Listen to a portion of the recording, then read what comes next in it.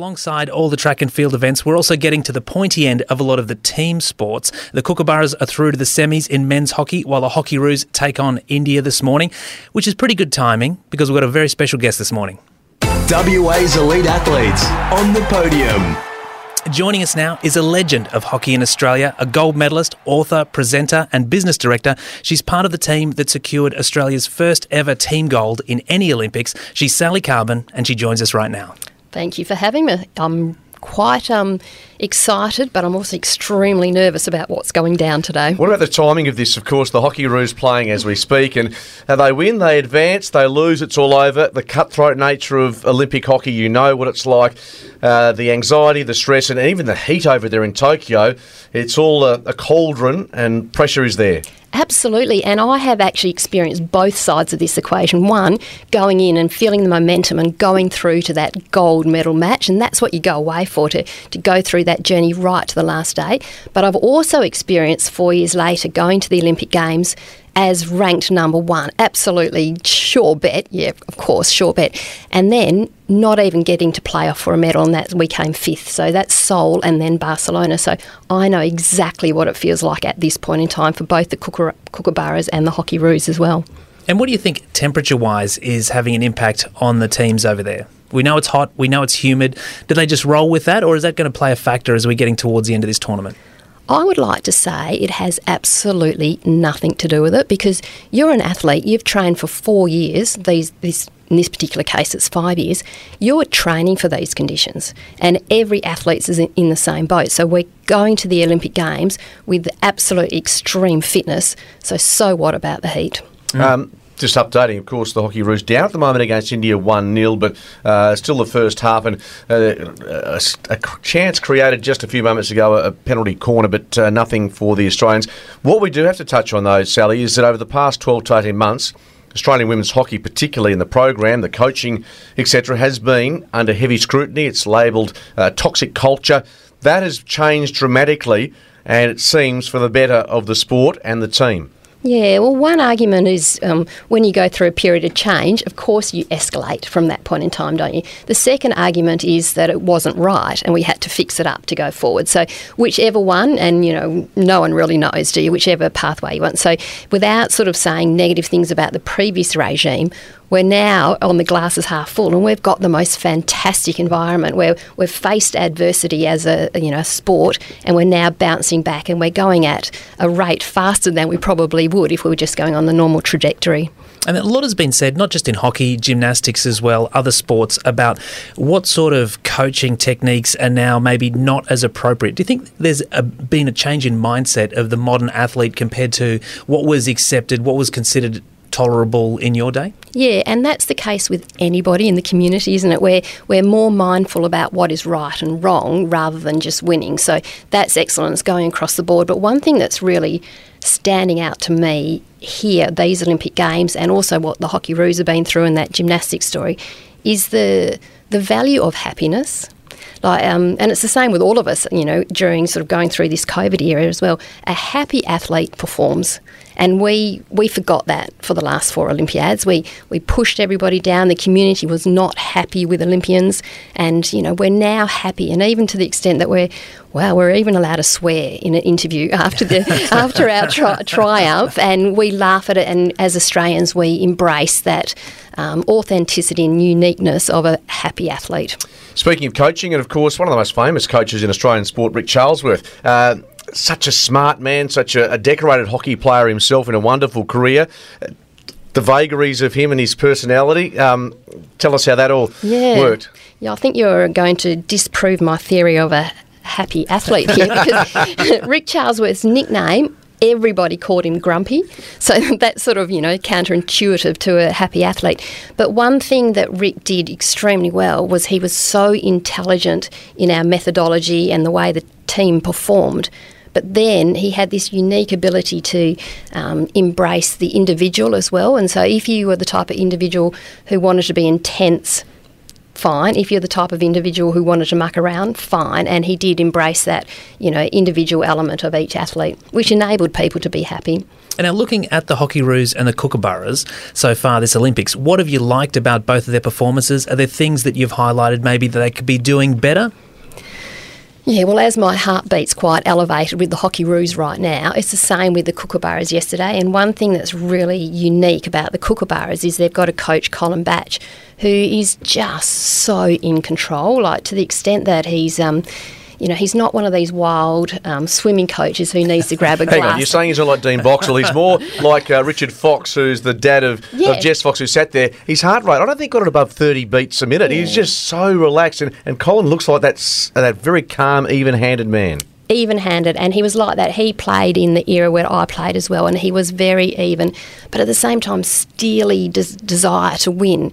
But his balanced approach filters through the Kookaburras, and I sort of, as a spectator, watch the Kookaburras think, right, Colin's got this, which means the team's got this, whereas Trini Powell, who was just the most magnificent striker, so aggressive and really got in there and played excited and upbeat, that's filtering through the Hockeyroos at the same time. So we can really see the impact of the coaches on these teams. Still 1-0 in the hockey, India over Australia, but the Hockeyroos getting plenty of possession in that game as we speak. Speaking to Hockeyroos Olympic gold medalist Sally Carbon on Let's Go Tokyo. And I guess looking at these 2020 games now, surely the memories from Seoul must come flooding back.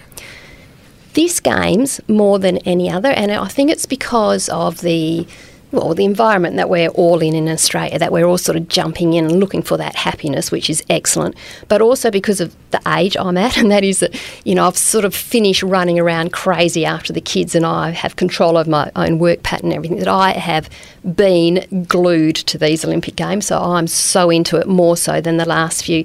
The other thing is, as a Olympian, and especially one that sort of had that sort of gold medal success and then the next Olympiad as well, I sort of got a bit upset about the Olympics, and that's just being really honest, and I dare say all the other Olympians are in the same boat, and it takes a period of time to get over what you went through and come back, and now I'm just so in and, really supportive of the athletes and the movement as well.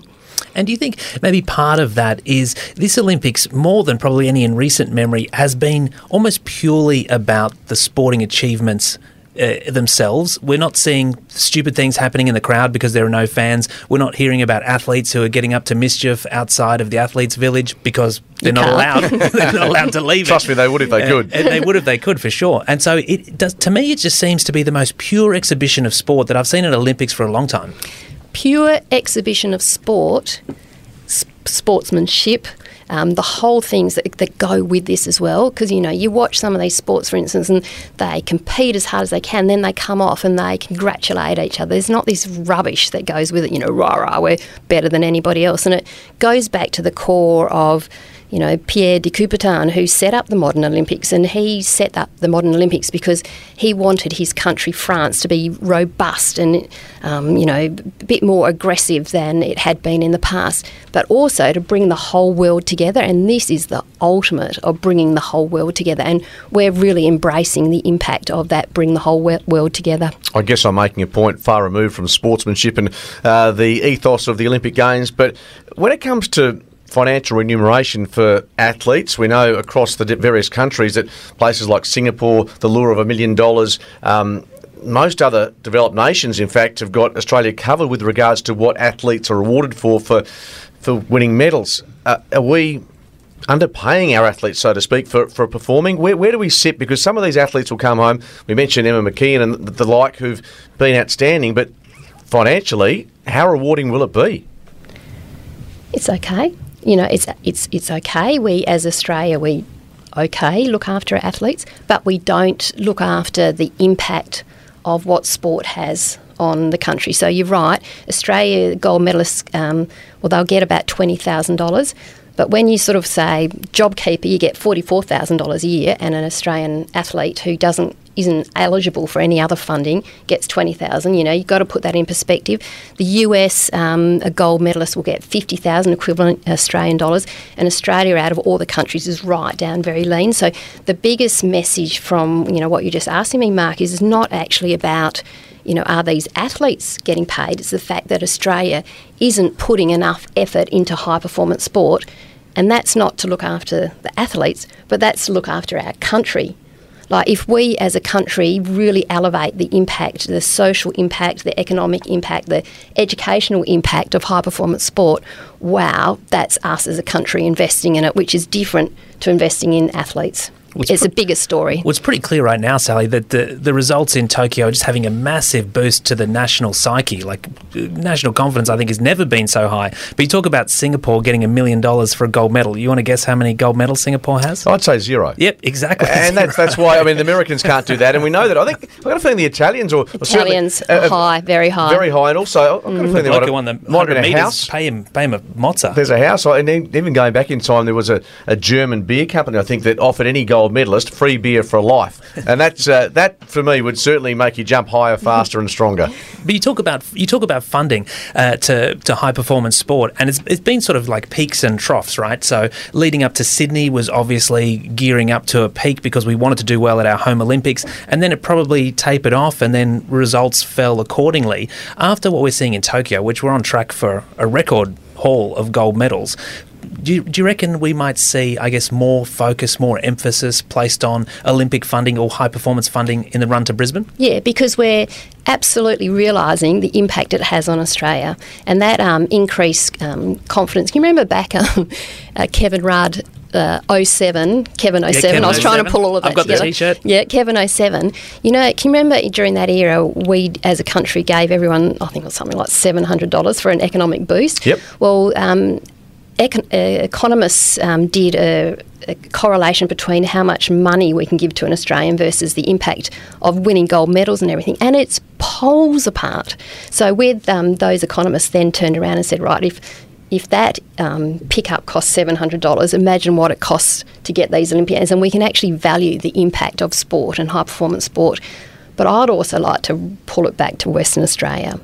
Like, some parts of Australia are doing a magnificent job, and I would give the gold medal to Queensland, without a doubt. Queensland, there's poles apart between Queensland and the other states as far as investment in high-performance sport.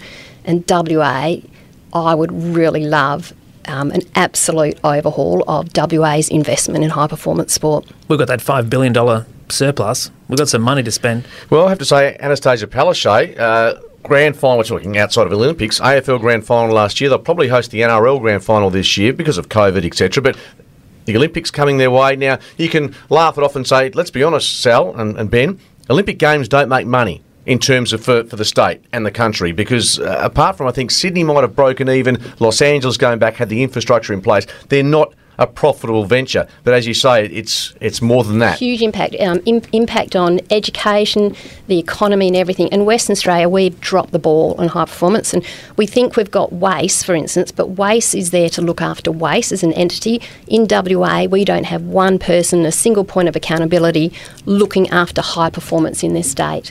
And we really, Mark McGowan, Premier, we really need to pick up our game on high-performance sport because of the impact on our people across here in the state. And there's our headline. Yeah, there you go. Mark McGowan, State Daddy, if you're listening. And so let's talk hockey again. So who do you think are the main threats for the Hockeyroos and Kookaburras at the pointy end of this tournament, assuming that the Hockeyroos get over India first of all. India's got to be the big threat given they're 1-0 up. But the Australians are pressing, Sal, and I know you're riding every bump and every chance they get. It's going to be a tense last half. Just hope they can find an equaliser somewhere. But irrespective, I think they've done a really good job to pull this team together. I know you'd be shattered if they don't come away with a medal, but I just think they have shown a lot of character to come together, and the adversity they've come from, I just hope that carries them through the next hour of their hockey lives. Yeah, I've got more than hope on this. I've got my entire heartbeat on this because in hockey, which is really quite a fascinating formula with hockey, that of course there's 210 nations that go to these Olympic Games. 105 of them play hockey. It's the second most participated sport in the world.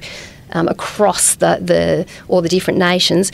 So you've got 105 nations that wean down here to 16 nations that get into the Olympic Games. So it's 4 or 5 years of effort to get there, to beat these other nations to get there. And then, of course, you're coming down into the top 8 where we are at the moment. Then the top 4 get into the medal rounds. So when you say which of the nations, the competing nations here, well, there's 105 of them. Then when you get down to the top, 6 or 8 of them, they're all as good as each other. But in the women, the Dutch. they've just been excellent for 3 or 4 Olympics now.